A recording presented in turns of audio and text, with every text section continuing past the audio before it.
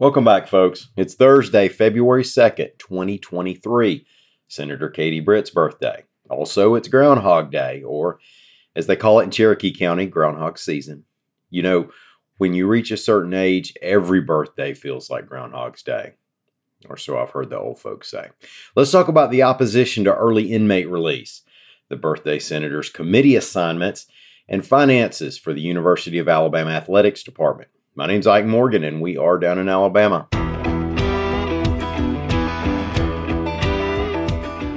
At least one member of the Alabama State Legislature wants to tap the brakes on the early release of inmates that started this week based on a law that passed in 2015 and was expanded in 2021, reports AL.com's Mike Cason.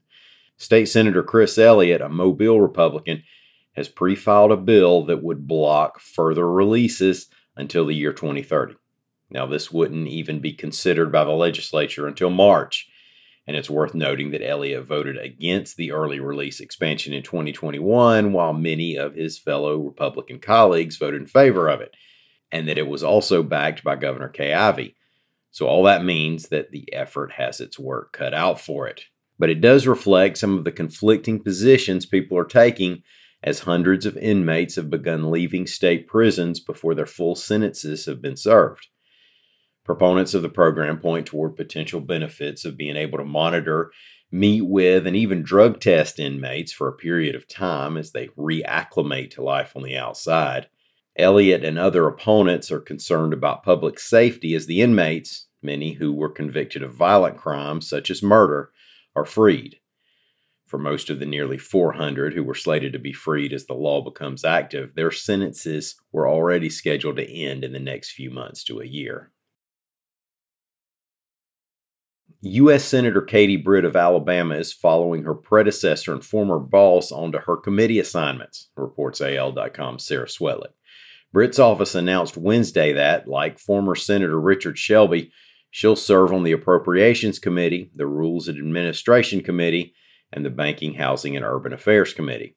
Shelby, of course, late in his long career, spent time as chair of Appropriations, making him one of the most powerful members of Congress. Appropriations allocates funding to agencies, departments, and organizations.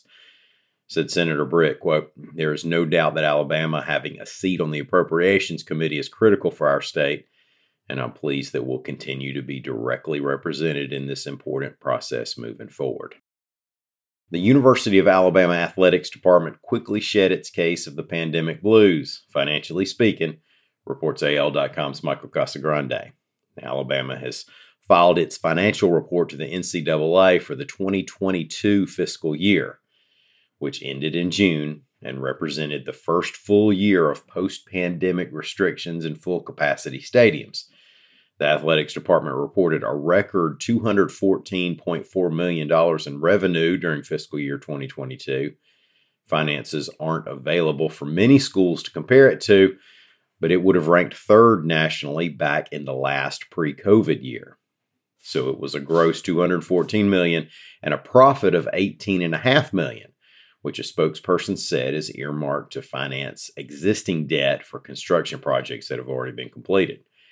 Now, that was coming off of fiscal year 2021, in which Alabama would have ended $13.5 million in the red, if not for the $23 million that each school got from the SEC. That pandemic bump, of course, went away in 22.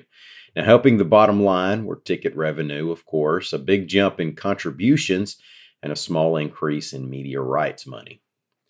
Thank y'all so much for listening. We will be back here again tomorrow. Until then, come on by and see us on the internet anytime you want to at AL.com.